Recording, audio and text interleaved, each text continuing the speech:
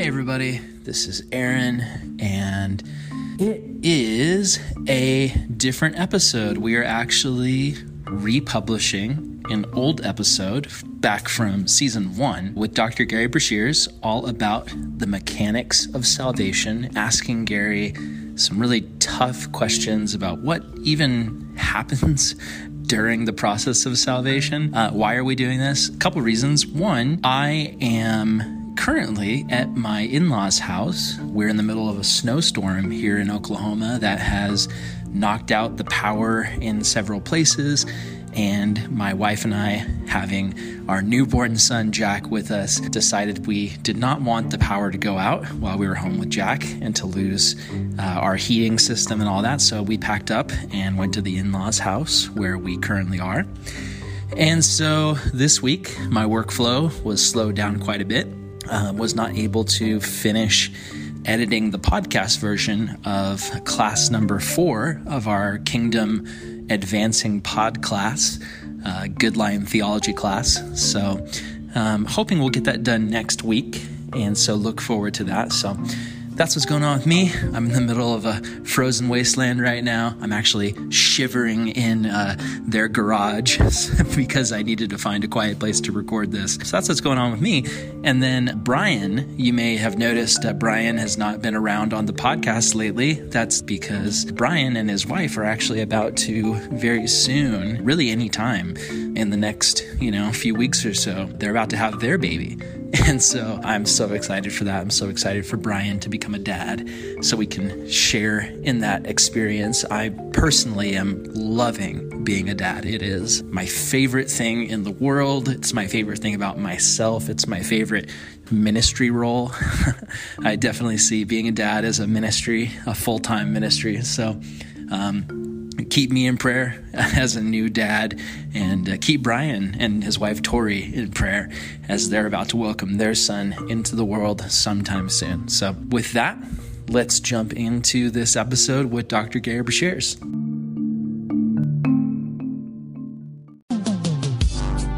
Hello and welcome to another episode of the Good Lion Podcast. I'm Aaron Salvato. I'm here with my co-host Brian Higgins, and today we have a very special guest. With us today is Professor Gerry Breshears from Western Seminary in Portland, Oregon. Gary's a guy who we just think is a brilliant thinker. He loves Jesus. He's got a huge pastoral heart. And so today we wanted to hit him with all of our burning questions about salvation. Things like, what actually is salvation? What happens when somebody gets saved? Can you lose your salvation? It's going to be a great conversation. All this and more on today's episode of the Good Lion Podcast.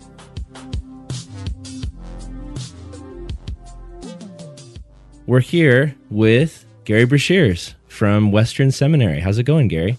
Going very well.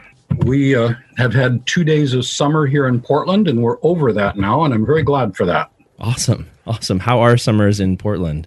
Well, it was almost 100 degrees one day. It was ugly. That's no fun. Ugly. I mean, it was dry and warm and all those things we Portlanders hate. Go back to cloudy and a little bit of rain today. You've met me over email, and then this is Brian Higgins. Hey, Brian. Good to meet you, Gerry. Brian's our editor-in-chief over at Good Lion. And Gerry, why don't you give us some background on yourself and just who you are? We know you from Western Seminary and the Bible Project and things like that, but I'd love to just know a little bit, and for our listeners, your background and just your heart for ministry.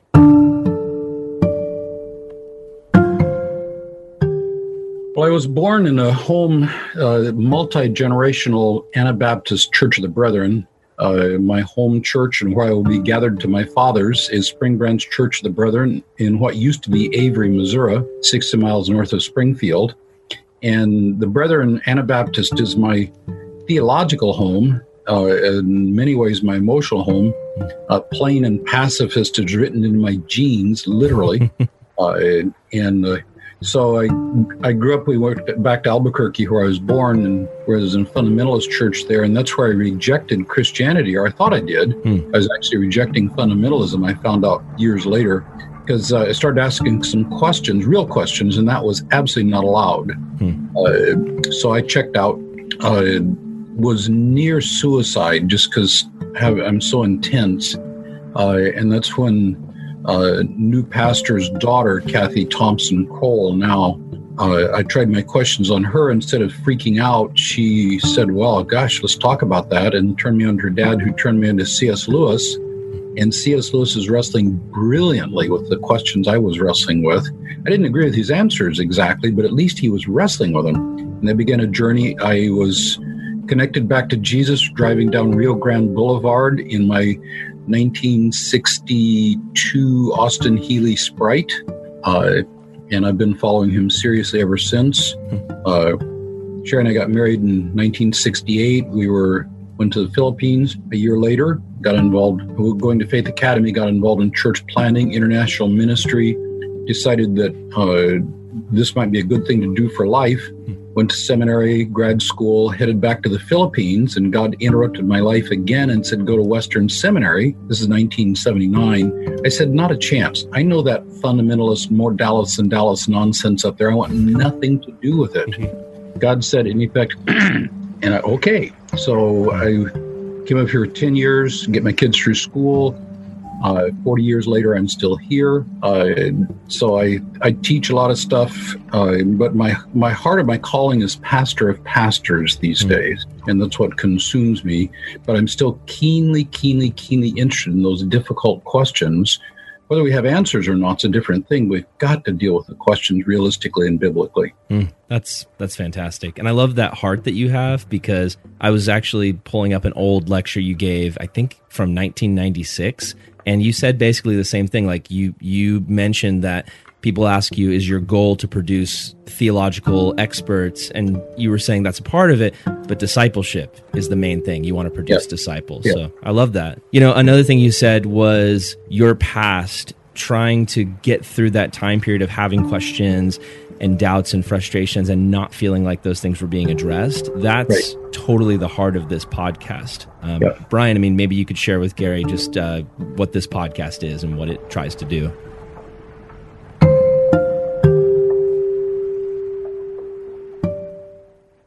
Well, yeah, part of what we're looking to be is just jumping into exactly what that. So I guess I'll start with this. One of the things I found very interesting in that story is how much you still identify by that moment of doubt, how pivotal that still rings true in your mind. And I think for so many people, they're still in that doubting part of the story, and they haven't seen the bit that comes next. And, talking about that rejecting fundamentalism or rejecting the fear that would come up from people saying, oh, you can't ask those questions here. We want to be the place where you can ask those questions. And so to watch you have come through that season, to reach the other side of doubt, but to still so strongly have it in your mind, we still need to wrestle through these things. And I love that even if we don't have the answers, we need to keep asking the questions, because that keeps us real, that keeps us honest, that keeps us moving towards Jesus.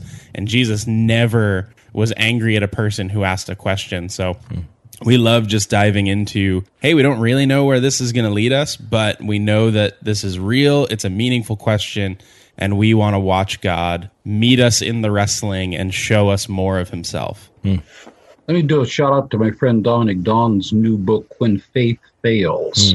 It's just a brilliant book recounting his own journey through doubt. And there are different kinds of questions. One question is seeking understanding, which is I'm all for, whatever worldview you're coming from. The other is seeking exit.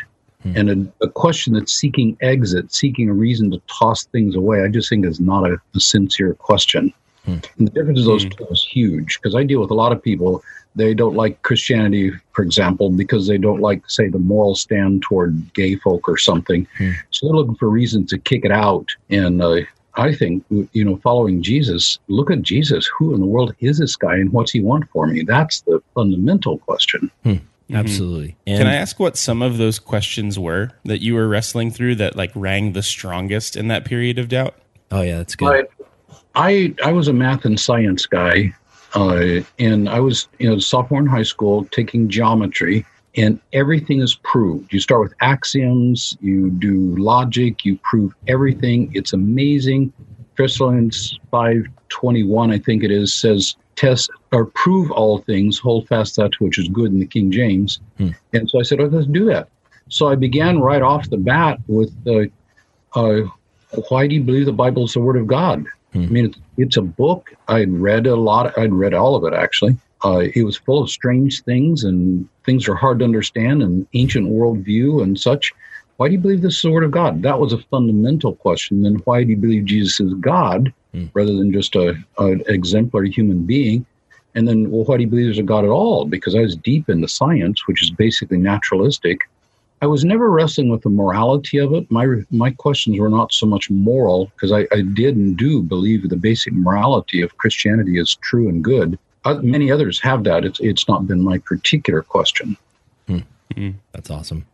That's a great question to ask, and I'm so glad that you're available to help people with these questions. And when we were talking on the phone, I just love, to the heart to say, because you said to me, you're like, yeah, I mean, I can't guarantee I'll have all the answers, but I'll definitely. I can guarantee I won't have all the answers. Exactly.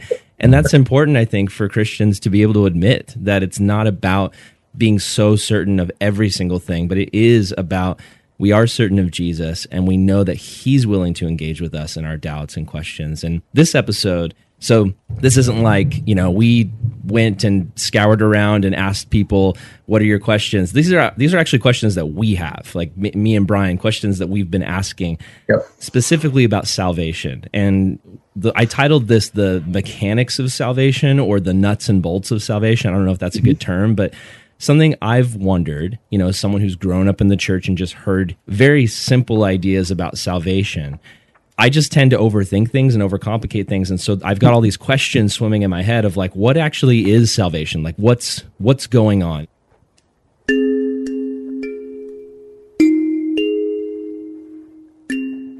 My first question, I'm going to look at my notes, is I would just ask you, what is happening behind the scenes of salvation? Like what happens in the spiritual realm when someone experiences salvation? What happens in the physical realm? What is going on when somebody actually comes to being saved? If I can just use biblical metaphors to begin with, Genesis 3 has the story of Eve and Adam betraying the relationship with God. It's a trust relationship. And the serpent suggests to Eve, maybe you can't trust this God guy. And she checks out the fruit. She looks at the fruit. She sees it from her own perspective and then takes it. And that see-take pattern is the sin pattern. And what that does when they betray that relationship with God, it gets them separated from the tree of life, which is what I would call spiritual death. And because that relationship is broken by betrayal, and same is true today in marriages and such, relationships are broken by betrayal, that relationship has to be restored. And so that the fundamental thing that happens in salvation is that restoration, that relationship, gaining access to the tree of life in the biblical metaphor. Another metaphor is that we are now in league with the serpent. So we're in the dominion of darkness as a kingdom place, and the two fundamental kingdoms are the kingdom of darkness. This is Colossians 1:12. So you're Colossians 1:13. There's the dominion of darkness with Satan as head, and then there's the kingdom of light with Jesus as head, Messiah. And we need to be transferred from darkness to light. And that's a fundamental metaphor that runs all through Scripture, and that's where you run into what we call the triumph theme of atonement, or some call it the Christus Victor, where we are released from the authority of the serpent and brought back into the kingdom of light. So it's my fundamental metaphor for initial salvation is relational.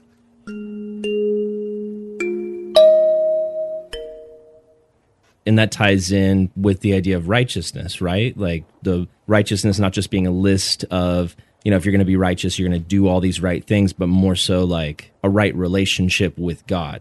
Like salvation restores righteousness.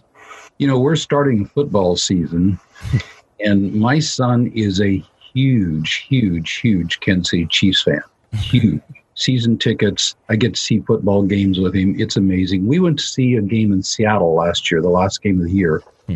And my granddaughter's husband at that point worked for Pete Carroll as his personal assistant.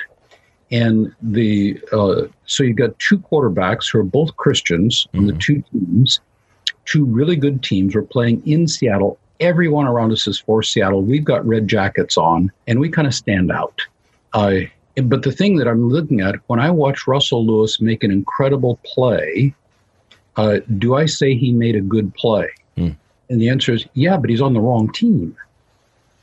And that's the thing that I think is fundamental, is when you're doing righteous things, but you're on the wrong team, you're adding up points for the bad guys, so to speak. Yeah, that makes sense. Yeah, definitely. See, that's where I disagree with a lot of folk that end up saying, well, if you're not a Christian, you can't do good things. And my response is, yeah, absolutely you can do good things. They just score for the wrong team. Yeah. No, okay, that makes sense. Can I ask, is this... You can ask anything.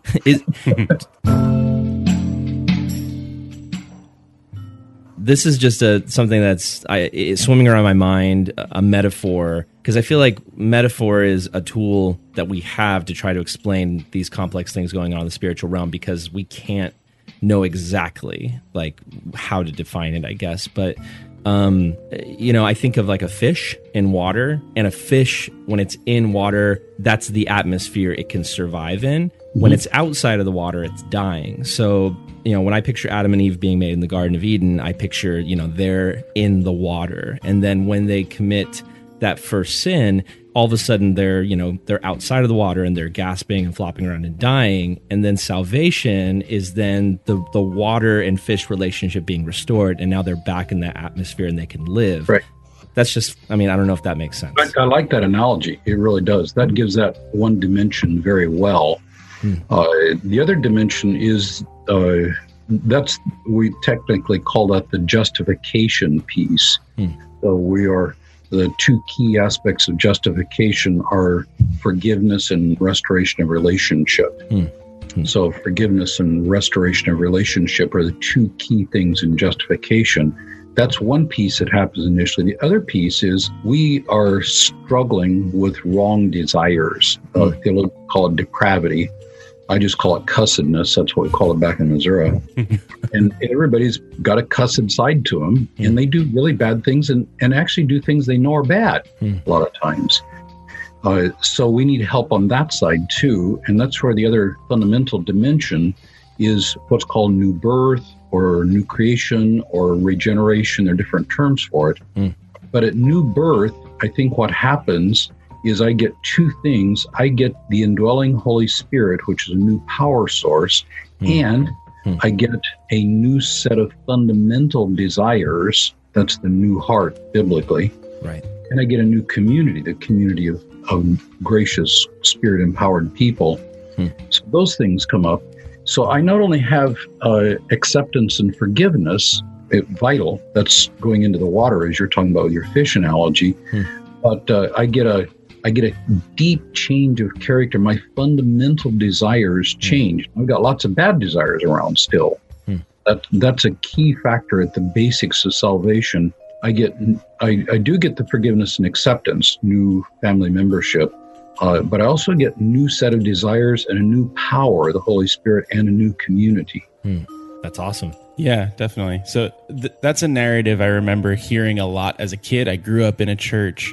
And when I heard about this idea of the Holy Spirit living within me, I remember being young and kind of looking around my body and being like, I wonder what part he's in now. And like, it was such a confusing thing, thinking, so I'm a new creation, but I look at myself and I'm still generally me. So how much of that new creation is actually physical, and how much of that is just what you're talking about of the relationship change makes you a member of a new team, and therefore things are totally different?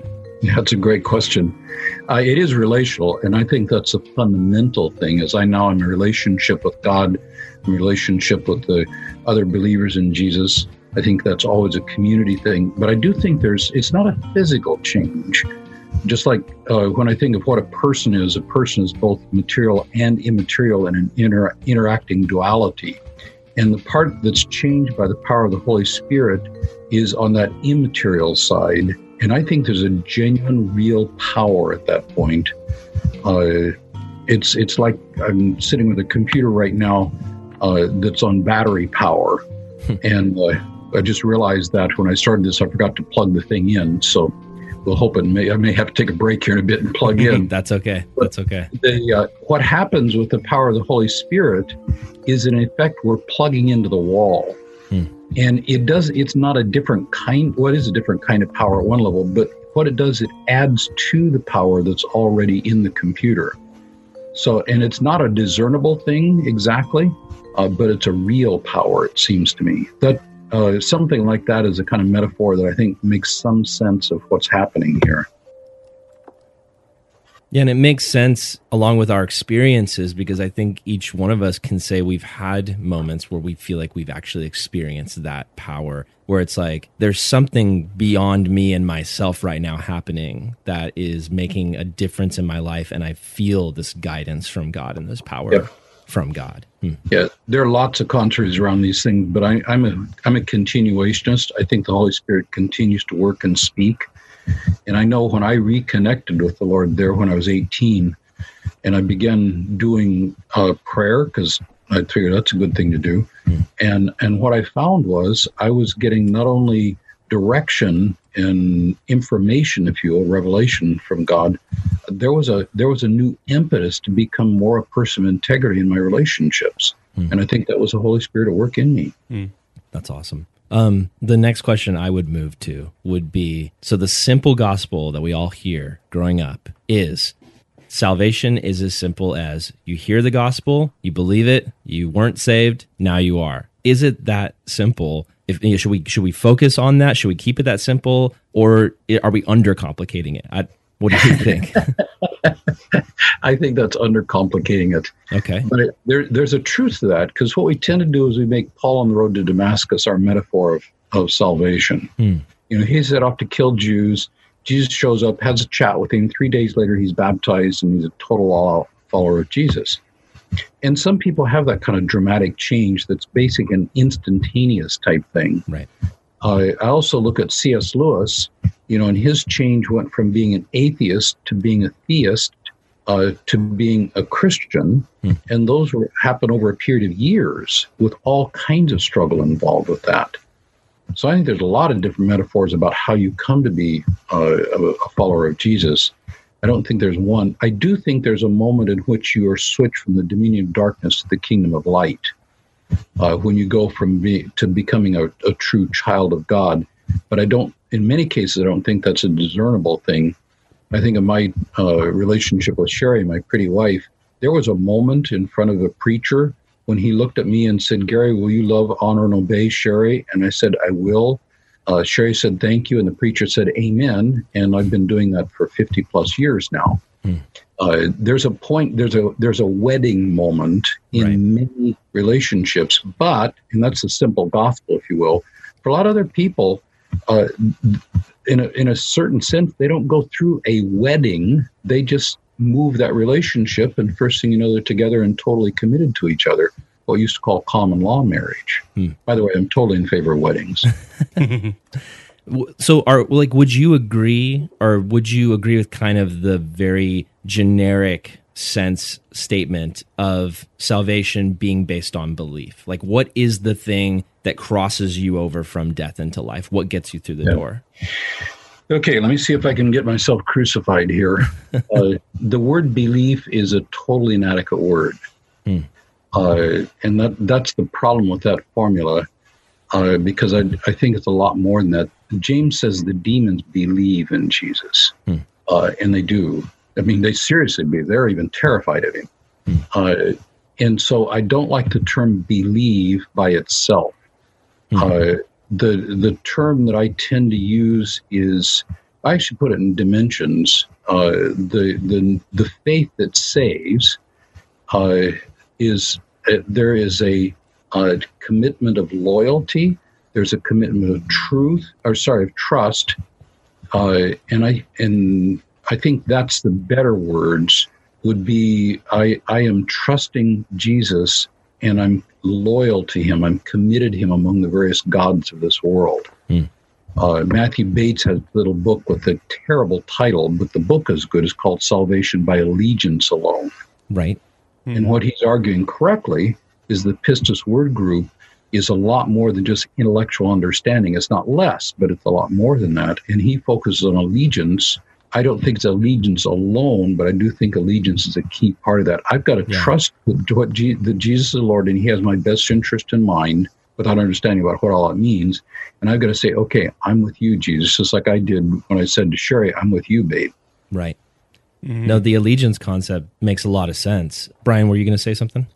Yeah, just that it seems like that just matches up with church experience, because it's a hard balance to have, because there have been people that I've known and that I've ministered to where they have claimed belief in Jesus and then they live a life that entirely denies him. Right. And it's very difficult pastorally because there's part of me that says I need to push this person towards greater allegiance, like we're saying, and I would try to do that.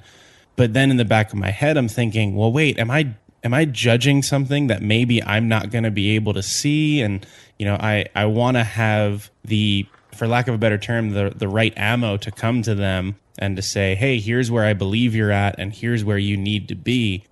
But without coming at it at this, hey, I can say by your lifestyle, you are not following Jesus. Therefore, you may not be saved. Like, it's such a difficult balance pastorally. Like, how do you go about that kind of circumstance? That you're right, spot on the question there. What I do is when I'm seeing somebody whose life does not match the claims of Jesus and is against the claims of Jesus, what I do at that point is say something is wrong here. I'm looking here at Luke 6:46 or 45. The good person out of the treasure of his heart produces good. Evil person out of the evil treasure produces evil. For his mouth speaks what fills his heart. And then he says, why do you call me Lord, Lord, and don't do what I tell you? Everyone who comes to me and listens to my voice, puts them in practice, I'll show what he's like in the house. In 1 John 3, it's talking about the person who is born of God does not sin. And I think that new heart person doesn't sin because I want to follow the way of Jesus. And when somebody at their deepest desires and consistent pattern is not following the way of Jesus, something is wrong. It may be that they never had that life connection with Jesus. It may be that they've just got misunderstandings or they got unresolved trauma or who knows what.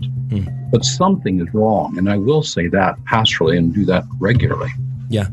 No, it's good. I think the thing I struggle with, because in the church tradition I grew up in, the view of salvation was basically one I thought was like a very generous view, in the sense that we would always say things like, when we get to heaven, there's going to be people there that you don't expect to be there. People that you would have looked at their life and thought, oh, they're a lost cause. It's kind of this idea that all that is needed is just a simple belief in Jesus. And yes, someone might struggle and maybe even backslide to the point where you would look at them and think, oh, this person doesn't seem like they're in allegiance to Christ at all. But because they're still holding on to that belief, that simple belief is what is necessary for salvation. And I've even heard some pastors say, there's going to be people who make it into heaven, by the skin of their teeth, just like barely hanging on, and I mean, what do you think of those perspectives?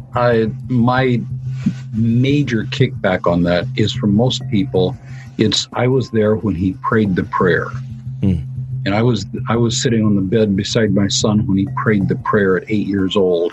He's lived like the devil since then, but I was there when he prayed the prayer. I know he's saved. And Scripture gives me an opposite perspective on that. Just because somebody's had an emotional moment or has responded to family pressure or something like that and has prayed the prayer, that does not mean they have a life connection with Jesus necessarily. That is actually a true legalism.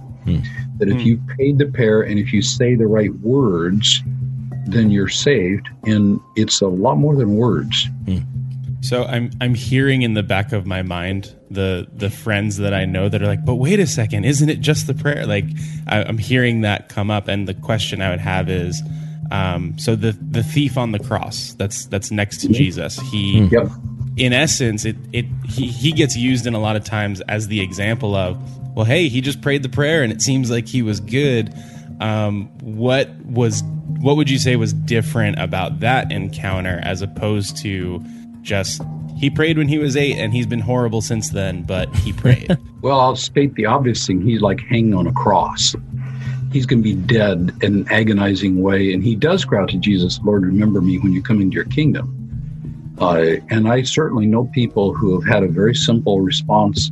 And I'm not going to say that isn't enough. But what happened is I look at the other disciples and Jesus says to them, leave your nets and follow me. And Judas, there's something of a debate whether Judas actually saved or not. But here's a guy who was in the crowd, but he wasn't living the life of the disciple, the other said. And so here's a guy in the most innermost circle who I think is in hell. So there's more than just a prayer. It's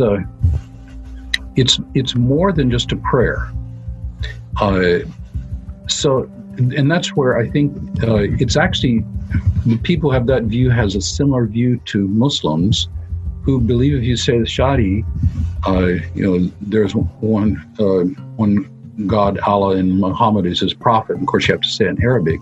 That prayer makes you a Muslim. And there are a lot of people who say, if I say a prayer, Lord Jesus, I've sinned, I want you to be my Savior, that just expressing those words. And it's not. It's a relational thing. It's an allegiance thing. It's a trust thing. And that's where I think the word belief understates things seriously. Right. Especially the conversionist model, where I try to make an emotional context where somebody responds and walks down and cries and shakes the preacher's hand, signs his Bible, and prays a prayer. None of those are in Scripture. It's come follow me. Okay, so on that, so we know, I think we would agree, the gospel is not a works-based thing. It's a grace-based thing. Works are important because it's the fruit that's showing that the tree actually is a fruit tree. But my question, I think, on that would be, so is the kind of key to all of this, like the thing that ties it together for salvation, it's not necessarily works, it's allegiance, and by that it's the heart. So it all kind of, in my mind at least, I'm open to your ideas and correction on this, but I think it all revolves around where the heart posture of the person actually is. Yeah. So if you have somebody who is sitting in church and they, the pastor is talking about hell and they're like, well, I don't want to go there. And, they just say a prayer thinking, this is fire insurance, but then there's no engagement with Christ for the rest of their life, and they're just thinking, yeah, I can do whatever I want. I'm fine because I said that prayer that one time. Maybe we would not consider that person a part of the Christian faith, but then somebody who genuinely carries in them, in their heart, this faith where it's like Jesus is Lord and he's my master. But let's just say that person is in a time period of their life where they're really wrestling with sin. Maybe they used to be drug addicted and they had a season of being fine, but now they're back on it, and they're giving into it, and their lifestyle is not one that we would look at and think this is a lifestyle of discipleship. But in their heart, there's still this like, Jesus is Lord. I love him. I don't want to be doing these things. Please help me, Lord. And there's this struggle and battle. Would we consider that person, even though they're not, we would look at them and just judge them by outward appearances as not being in the faith. If that exists in their heart, is that Christian faith? Yeah. And I would agree with both of your metaphors there. I would say in the second person, I would approach that person pastorally and say, what's going on? Because something's wrong here. Right. The biblical metaphor is adoption. And Sherry and I adopted Cindy. She was an adult when we adopted her. And it was strictly a work of grace. She did not bring any positives to our family in their beginning days. And so we invited her to be a part of our household. She was still doing some really bad stuff and not trusting and angry and all those things. And we asked her to move in with us. She was the first and not the last, but she's the only one that we actually adopted. And what I would say there is that was an act of pure grace. undeserved, but she had to accept it. She had to pack her stuff up from her other apartment and move into our house. And she could have moved in with an attitude that this is just another temporary place like in my other foster care systems. And she could have been in the house, but not part of the house. And that metaphor gets some of the some of the salvation things. You can move into the house, become part of the church, become part of Bible studies, those kinds of stuff. But it's just another foster care system, and you're looking for a way out, kind of thing. But from the conversion perspective, I think that God comes, my understanding, God comes to every single person and says, will you accept my free gift of family membership and healing and forgiveness? Right. And I think every person has a spirit-empowered ability to say yes to that. I think it's resistible, however. That's why I'm a Calvinian, not a Calvinist. Right. But I think God touches every single human heart. Sometimes he touches them really hard, and like Paul, and they say yes because God won't allow any other answer. But I think you do have to say yes, and I think you can say no. And the metaphor that happens in Scripture, there are people living in the house who are not a part of the family. Bringing up that term Calminian, which I love so much, in a lot of conversations about that stance and about where you fall in that spectrum, there's a lot of people... We should have him define that stance first. Yeah, that's a good place to start. Let's do that. And then you keep going, Brian. Yeah. Calminian is the idea God works with different people in different ways. If I'm a Calvinist, then I think everybody who goes to heaven is appointed by God, and they did not make the choice, God did. And God says come, and they come because they have to. It's effectual grace. I think that's true some of the time. Arminians typically say God empowers people with what's called prevenient grace to where they can say yes, but don't have to. And from the Arminian perspective, God never forces anybody. And my Calminian spot is God works in different ways with different people. Sometimes he slams you to the ground and drags you home. Other times he said, will you accept my free gift of salvation, but allows you to say no. So the heart of it is God works in different ways with different people. And I think we see that clearly in Scripture. Yeah, that's great. And thinking about the debate that goes on between a Calvinist camp and an Arminian camp, I've begun working at a Bible college recently, and sometimes Calvinist gets thrown around the way that people throw around like, oh, I'm a fan of European soccer. It's like a way of saying, hey, I'm intellectual, like think that I'm interesting. Yeah. And as I'm talking, and not to look down on people who believe that genuinely, I'm not trying to make a theological statement there. You're not looking down on their belief, you're just looking down on the idea of touting yourself as a intellectual person. Exactly. And it's true. And many Calvinists are, because I'm an academic intellectual elite, and we have the system kind of thing. Yeah.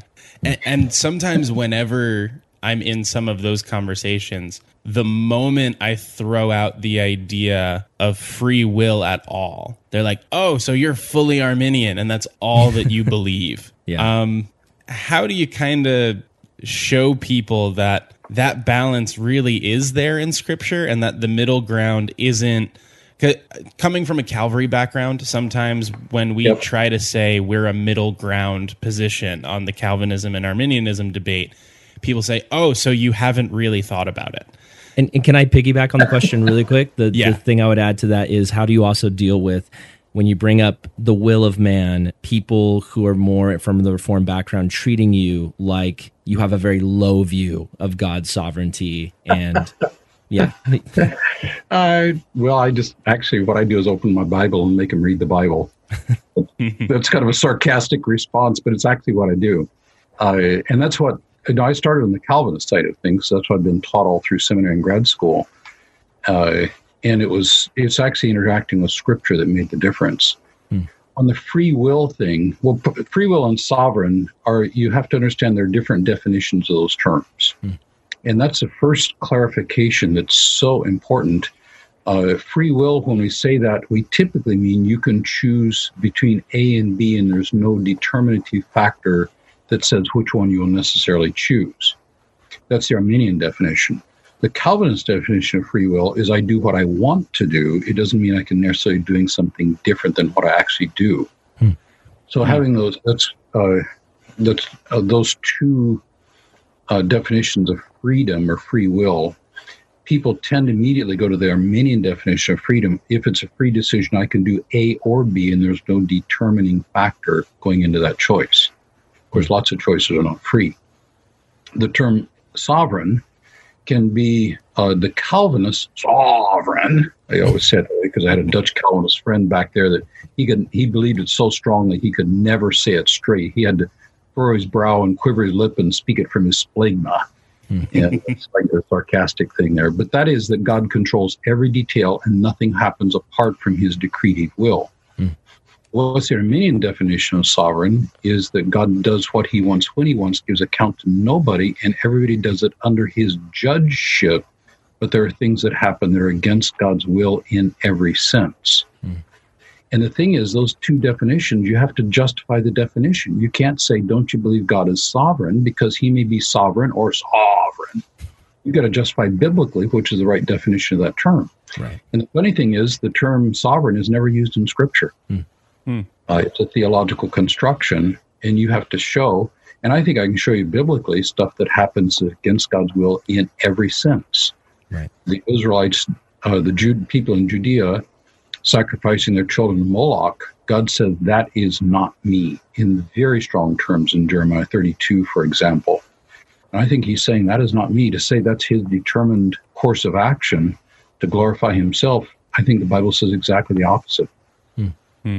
So the whole idea of, is God sovereign? Yes, he is. What do you mean by that is the question. Absolutely, God is sovereign. King, everybody gives an answer to him. He gives an answer to nobody. And there are times I think he comes in and says, you will do it this way, and there's options given. So that's the thing. On the freedom thing, I just take people to Romans chapter 2. It's like the Calvinistic answer book, except that Calvinists tend not to read Romans 2, or I think misread it. Right. For God's compassion, his goodness, his kindness, it's usually translated. God's kindness leads everyone to repentance. Some say no, verses 5 and 6, and they inherit his wrath. Some say yes, verse 7, and they get his eternal life. I think that's a place where God's kindness is leading, and people can say yes or no to the same leading. So I think the doctrine of God touching people with a resistible way is right there in the book of Romans. I just want to reemphasize something you said for the listeners. So you were talking about in Romans 2, God's kindness. That's what you said, God's kindness, right? It draws everyone, but then some receive it and then some reject. And that ties in, right, with the prophecies about the Son of Man being lifted up and drawing all men to himself. But it's not a universalist view of that. It's the drawing that happens, but then there needs to be a response to the drawing. That's correct. Okay. And if you look at the draw in John 6:44 and John 12:32 that you just quoted, many say, well, that's a dragging. And if you look that word up, helko is the word. If you look it up, you'll find that it can mean anything from drag to woo in the semantic domain of that particular word. And the Calvinists read that as exclusively drag, and I think they misread it at that point, and it makes John 12:32 very hard to deal with, because it says, I will draw all people to myself. Right. And I think it actually meant that. That makes sense. I think we should do an entire episode on this topic with you sometime. We'll give it a clickbait title: Gerry Breshears solves Calvinism and Arminianism. Great. Just get everybody mad at us. Totally. I want to go back to salvation, and I have prepared a strange little chart. If I can share it with you guys. Okay. Let me see. So you'll have to. Can you guys see it? Yep. So you'll have to excuse the graphics. I was a youth pastor, so these are from video games because that's how my brain works. But so I've got this circle of salvation, and there's people outside of it. So we talked about this already, and this is for the listeners. This will be a good refresher of what we talked about. But there was this simple gospel theory. There's the necessities for salvation: hearing the gospel, believing it's true, praying to accept Jesus. If you believe, you're inside the circle. If you reject, you're outside of it. So now we're getting into like kind of, this is just, again, I wouldn't even say this is like what I believe, or this is just what I'm wrestling with. And these aren't like defined theories. These are just my own theories of what's going on. So this would be like a 2-level of salvation theory. So it's belief in Jesus is all that's needed to be saved. However, there are nominal Christians, which we'd call, or John Piper would call, saved soul, wasted life. And there are actual Christ followers. Both are saved, but only one lives life to the fullest. A great goal of pastors is to help nominal Christians become true followers of Christ and disciples. So inside the circle of salvation, you would have on one side actual Christ followers. They're going to be in the new heaven, new earth. They're, the fish that's been brought back into the stream. They'll experience power and connection with God, and they'll be used for kingdom purposes in this life. And so people who believe Jesus is Lord, they're surrendered, they spend time with God, and it's not just out of religious duty, but friendship with God. They follow the teachings of Jesus. They admit their sin is wrong. They make an effort to repent. They pray. They have love, obedience. But then on the other side, you've got those who believe. They've prayed to receive Christ. They'll be in the new heaven and earth. They'll struggle. They'll be unfulfilled in this life. They won't be very close to God. And maybe this is someone with unrepentant pride, racism, constantly getting drunk or stealing, sexually immoral, living in sin, refusing to admit that their sin is wrong. They ignore some of the teachings of Jesus. So do you think this dichotomy exists in any shape? Or does this not exist at all in your mind?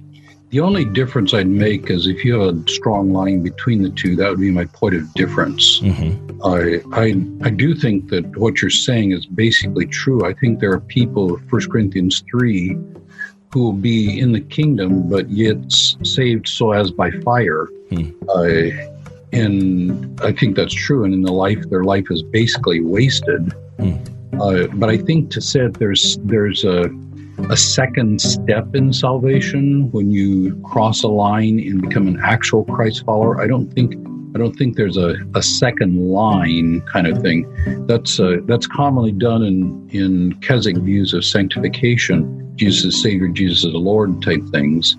And I absolutely believe that there's different levels of it. I don't think there's a binary spot. There's some place later in life where I now have the experience where I have accepted Jesus as Savior, now I accept Him as Lord. I don't think that metaphor works, though it's very common. Right.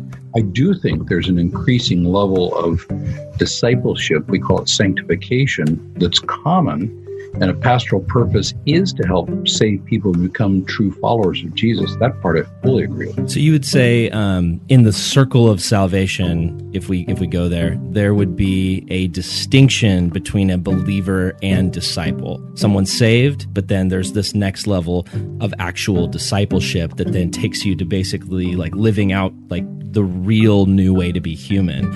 And there might be some where, I use this analogy in a youth sermon I taught one time, but there's some who basically cross through the door of salvation and then they just sit there and they don't actually walk. And it's a tragic thing because yes, they're saved from an eternity separated from Christ, but in this life, there's so much God has for them, so much potential and beauty and love and richness, but because they're just sitting in that door, they're so easily influenced by things outside the door. What do you think? Well, the only difference, again, I would make is that every believer is, in a sense, a disciple from the beginning. Okay. The question is, do they follow that discipleship? So when I try to bring the gospel down to the simplest thing, I'm saying, do I like Jesus and do I want to be like Jesus? Right, right. And I think somebody that says, I want to go to heaven, but I don't want to be like Jesus, something is seriously wrong at that point. Right. It may be that they're not saved. It may be just not a discipleship. So I'm responding to, well, you're a believer and then a disciple. That where it's two distinct stages is something I don't think is correct. I think you become a disciple at conversion, but you may or may not be faithful to that discipleship. Right. You're forsaking your call to be a disciple. Yep. Okay, so then this would be a more harsh view from that, the next kind of theory, which would be there's no such thing as a nominal Christian. And I've known people who've taken this stance. So it's basically, the belief is that you cannot simply say a prayer to ask Jesus in your heart to be saved. You must actually make Him Lord of your life. So, if you take this to the extreme conclusions, anyone under this theory who claims to be a Christian and yet lives in sin with no remorse or effort of repentance is not truly saved. So, you've got everybody in that circle that we talked about before, but then you've got, the people who are just living with pride or racism, drunkenness, unrepented sin, sexual immorality, to the point where there's, just no desire to change those things. Under this theory, that isn't a real theory, it's just my own thoughts, I guess. But well, I've heard people say almost exactly this thing. Okay, yeah. So what do you think? Well, I think the problem is what they put in your red boxes that you have there is things they do not personally struggle with. Wow. And all I want to do at that spot is let me take a look in your life and see what you're doing that should be in those red boxes that out of your Pharisaic pride you've taken off the list.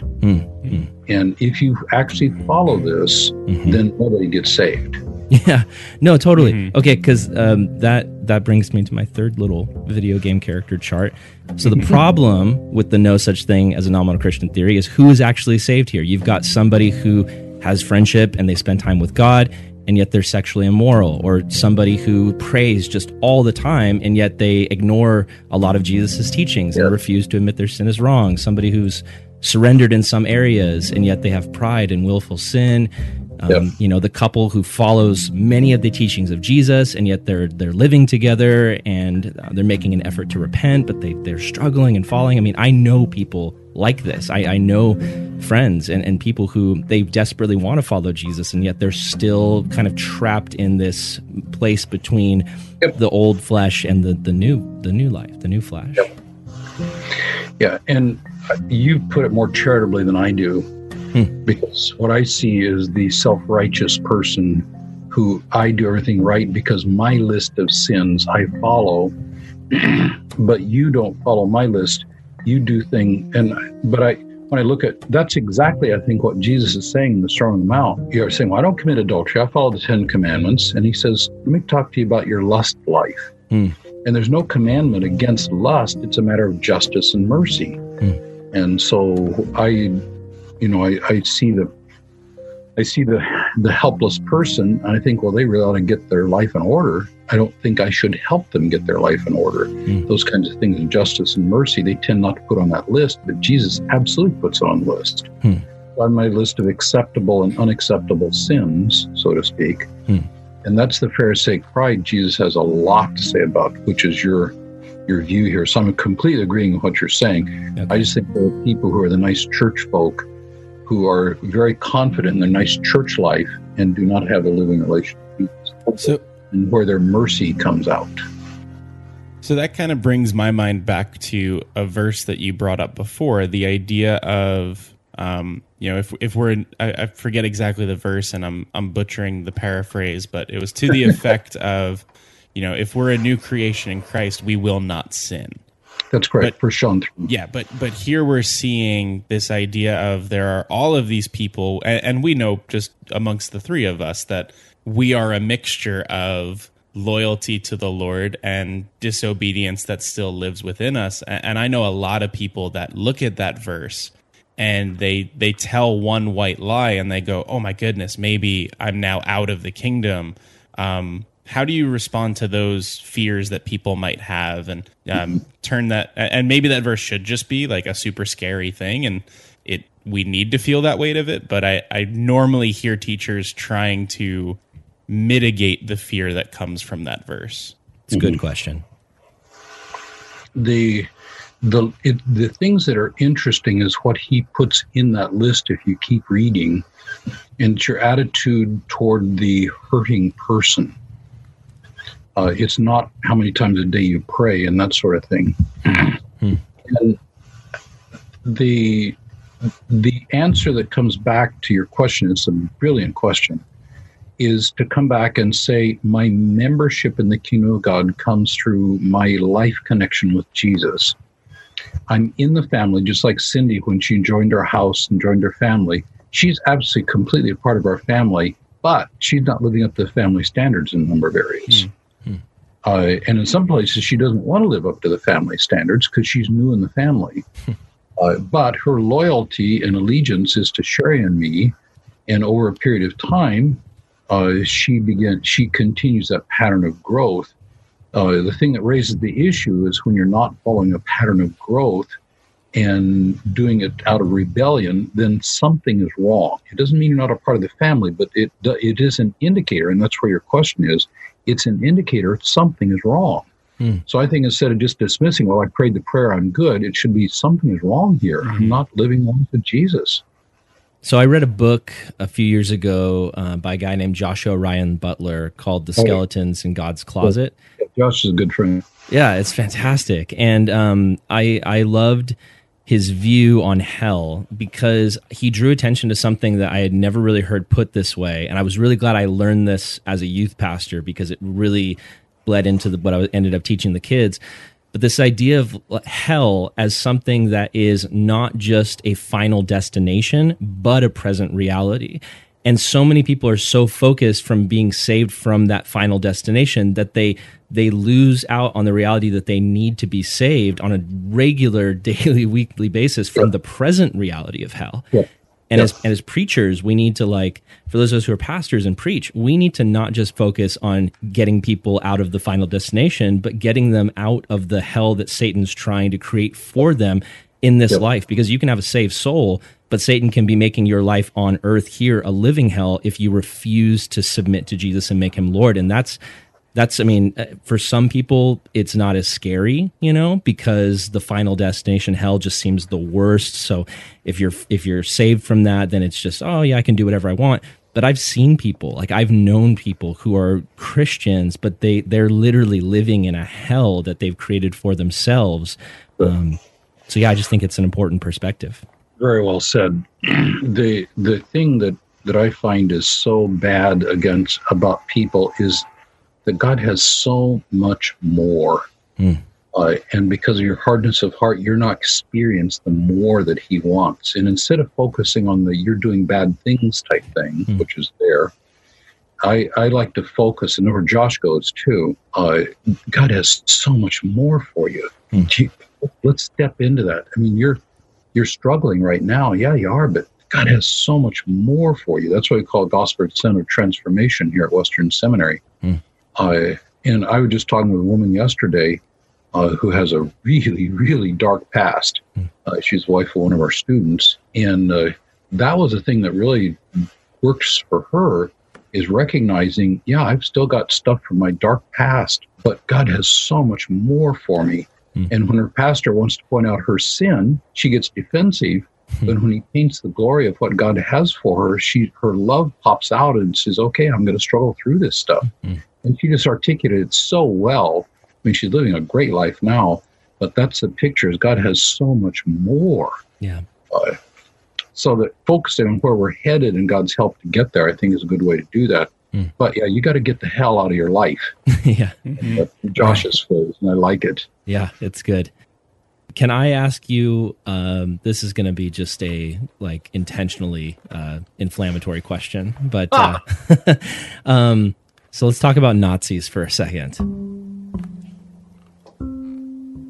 So this is I'm just playing around with some of these things we're talking about, but as an American, you grew up watching war movies, and it's just, Nazis are basically, they were just demons that took human form. They're all, the idea is they're all rotting in hell, but I know just from studying, the religious culture of Germany at the time, many of the German soldiers under Hitler were Lutherans, and they went to church and they would profess Jesus.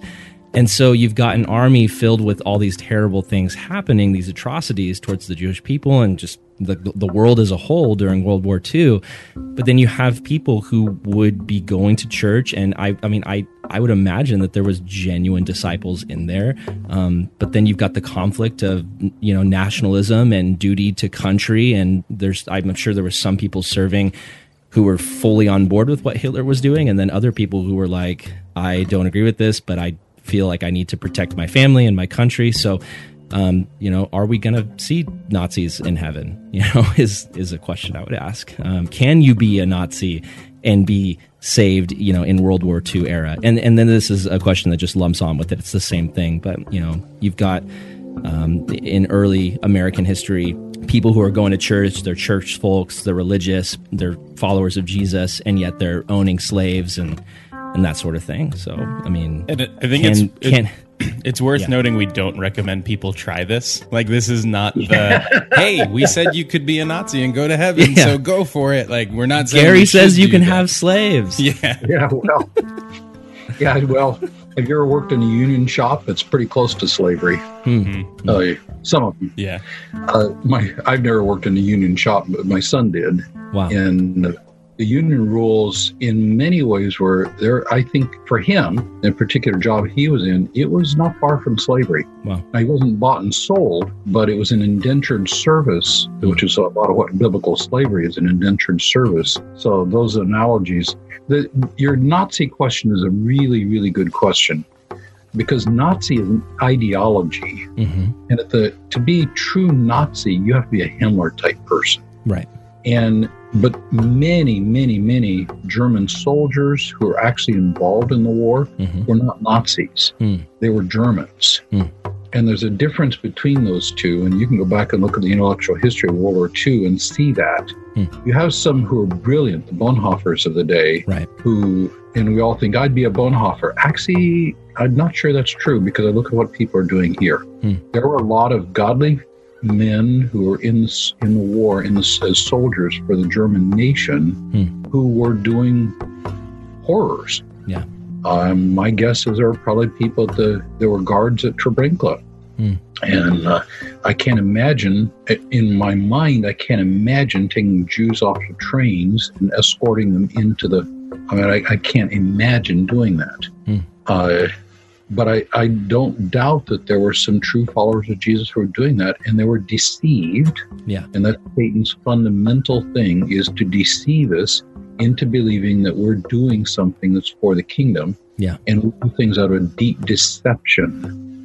So, to answer your question, I think people could be soldiers at Treblinka and be a true follower of Jesus. But I hope to God that they would be in their spirit saying, this is just not right. Yeah. No, that raises up a really incredible point to me that's applicable for just our own culture, in that because for some people, God and country is so tied together, their religious identity is so tied to their national identity, that there could fully have been people, Christians in World War II on the German side, thinking, I'm doing this for God. Like, I'm fighting in this war. I've met some of them. For God. Wow.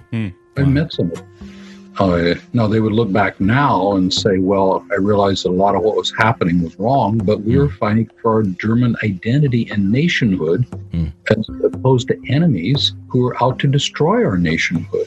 Wow. And they weren't thinking about burning Jews. They were thinking about protecting their national identity from people who were trying to kill it. Now, my pacifist stuff kicks in here, because I'm not a pacifist. I am a pacifist. Right. I think the difference between force and violence is a huge distinction and very important. But when I look at when I was being drafted in Vietnam, I never ended up having to go in, but my friends did, and I had to think, what would I do if I were drafted and went in and were in boot camp, and I would not get my supper unless I would with passion say, kill, kill, kill. And I'm to the core of my being, I could not do that. I don't care if my supper on the line. I don't know what would have happened to me. I really don't. Because I'm not a pacifist in the legal sense, because I would use force to stop violence. And I just, fortunately, never had to do that. But that's the kind of moral conundrum that we find ourselves in. I know good and godly people who would come in and they would scream, kill, kill them, right, with their supper. Yeah. And they're followers of Jesus. Wow. That's people from my era. Now, that level of militarism and violence is not a part of the military culture so much these days, but it was in 1968. So that's another whole can of worms we could do a whole episode on. But I want to point the listeners to Gerry. You've shared in length your perspectives on Jesus's ethic of nonviolence and the topic of nonviolence altogether. Was it John Mark Comer? Bridgetown Church did a series on. They did a whole series on nonviolence. They had you on, Tim Mackey, some other people. Look that up, listeners, if you want to hear more. Just go to bridgetown.church, I think, is their current website. But if you look up Bridgetown, it'll pop up, because it's a very popular church. Yeah. And I did that podcast with John Mark and Bethany. Great. Well, I think it's almost time for us to go. And I had one more question that could probably be answered pretty quickly. But Brian, before I do you have a final one for Gerry? I did have one, and I think it's fitting at the end because it's about potentially the end of a salvation. And this is the most personal one, not because I want to hand in my salvation, but it's the one I'm most currently wrestling with. I loved your sports analogy. Sports analogies always work for me.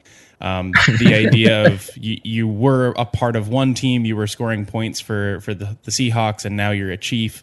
Just the way that you can move between the two. Can you go back to the wrong team? Ooh. Let's just end with that. That's the last question. It. Have a great day. That's a good one. Really good question. So, and that's essentially the can you lose your salvation question, right, Brian? Yeah. Well, I can answer that question. You can't lose your salvation in the sense I lose my keys. The question is, can I throw away my salvation? And that's a different, but that's much more than we can do here in a brief moment. Yeah. And I think that to me is just it's one of those things where I hear so many people talking about the security of salvation, and I believe you can be secure in your salvation. And it's a difficult thing for me to think through because I don't feel like I've found a verse that says like, see, people can throw it away. But I feel like I see so much, particularly in the New Testament epistles but you must continue on and you must keep the faith and you must stay rooted and you need to stay grounded. And it's like, well, these warnings seem like they're here for a reason because there's real danger if we don't stay rooted and we don't continue on. Yep. Another episode. Well, can I go back to the fish thing for a second? Yeah. Just maybe just for my sake and for the listener's sake, you can tell me if this makes sense. I'm not a sports guy. I played 8th grade basketball and touched the ball twice the entire season. So sports analogies don't work with me, but apparently fish analogies do for some reason. But so if you're that fish and you're outside of the stream, that's where you start. You're outside of the stream of life. And then you choose to follow Jesus, you respond to his sovereign, pulling towards you, and then you respond to it. So then now you're back in the stream and there's life, and there might be moments where you're swimming in the stream and then you pop your fish head back up to breathe the old atmosphere. These are the moments that we sin. But that's not losing your salvation. You're still in the stream. But if the fish decides like, I don't want to be in the stream anymore, I want to jump back up on the shore, that seems to be possible in my mind. It seems like you can't lose the salvation by being in the stream and breathing the atmosphere. But then if you make the choice, I don't want to be a part of the stream anymore, and you remove yourself, that seems like it's a possible thing. Yeah. Well, there's a lot of discussion around that. Okay, we'll have to do part 2. My simple answer, I think if you are genuinely born again, that you won't fundamentally want to jump out of the stream. But that's way too simple an answer because there are people who sure appear to be outside the stream. Yeah. There's a lot we got to work with on that.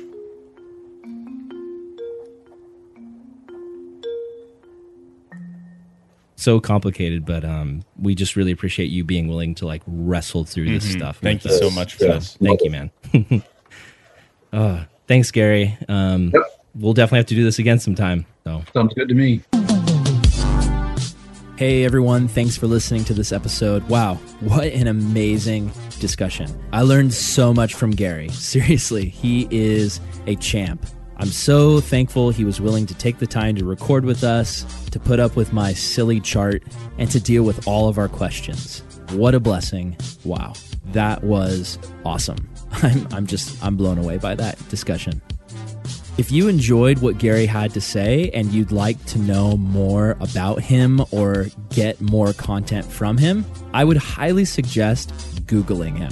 If you go to Google and you type in Gerry Breshears, you can find tons of classes and books and sermons. You can find his website that has tons of resources. And I would also highly recommend typing his name into any podcast app. And there are tons of other episodes from other podcasts that Gerry has dropped in on to share his knowledge and wisdom. I would highly recommend checking those out.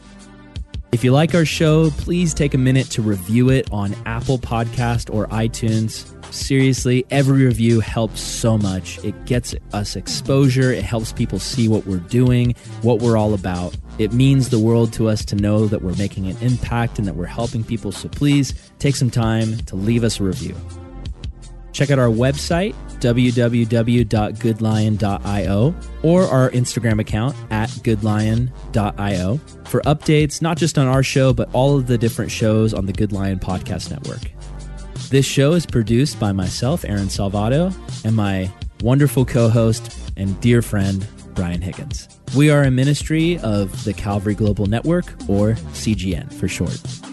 If you like what we do and you want to support the mission of Good Lion, to build up the body of Christ through Christ-centered, thoughtful Christian content, you can support us through our website, goodlion.io/support, or you can check out our Patreon account, patreon.com/goodlionpod. Seriously, anything helps. We put it towards the show and the network to make it as best as it possibly can be.